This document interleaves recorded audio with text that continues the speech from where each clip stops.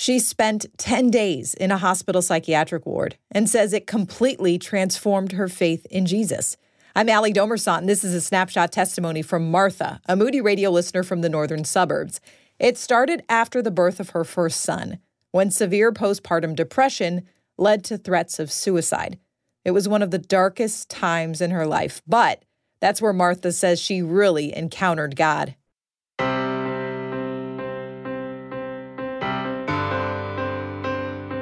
So what happened over those next 10 days or so when you were hospitalized? I was very frightened of other people on the floor and what I was going to face by myself. And I just wanted to sit there and do nothing. I had no motivation, even though these people were going to help me. So my dear husband prayed with me and said, Lord, give Martha the courage. Give her the courage to get up from this bed and go with these other people that need help as well. How would you describe what your faith was like before all of this? It was Martha's way. It was Martha's way. I am and was a Christian at that time, but I had control of every part of my life. I was so grateful and thankful that God had blessed us with bendición. But in my daily life, devotionals were not there with the Lord. Prayer was not there. God's love and light was not shining through me. And then it took this time in my life that God was there and took control. I would walk up and down the hallway and pray. There's 17 lengths to a mile. And I would pray and just have God continue to give me peace every day. Yeah. My room was locked. Never had I been locked in a room before.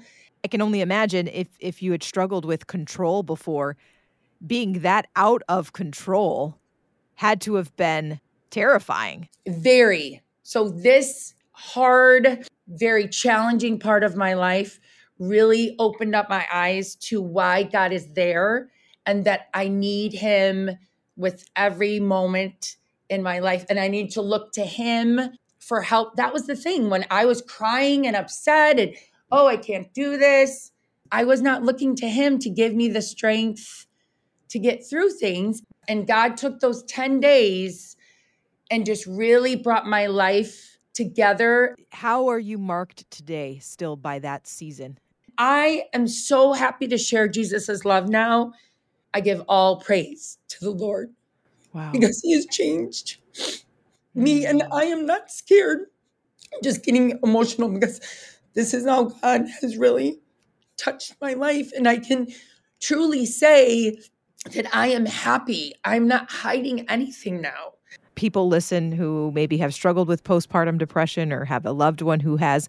What did the path out look like for you? They did figure out which medicine I needed to be on, which was very helpful.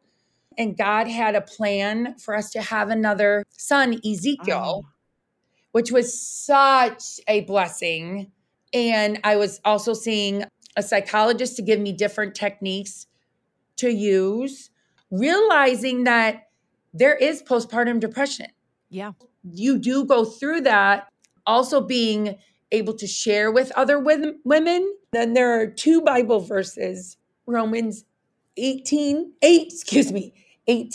Yet what we suffer now is nothing compared to the glory Jesus will reveal to us later.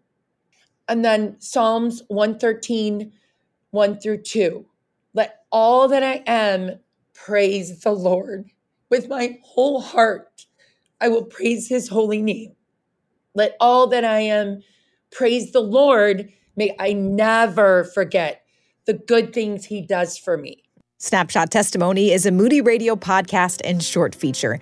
Now, this episode touched on some difficult topics. If you are battling thoughts of suicide, please call the Suicide Prevention Lifeline, 800-273-8255.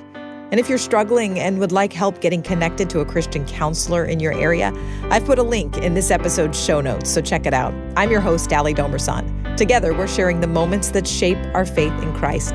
Thanks for listening.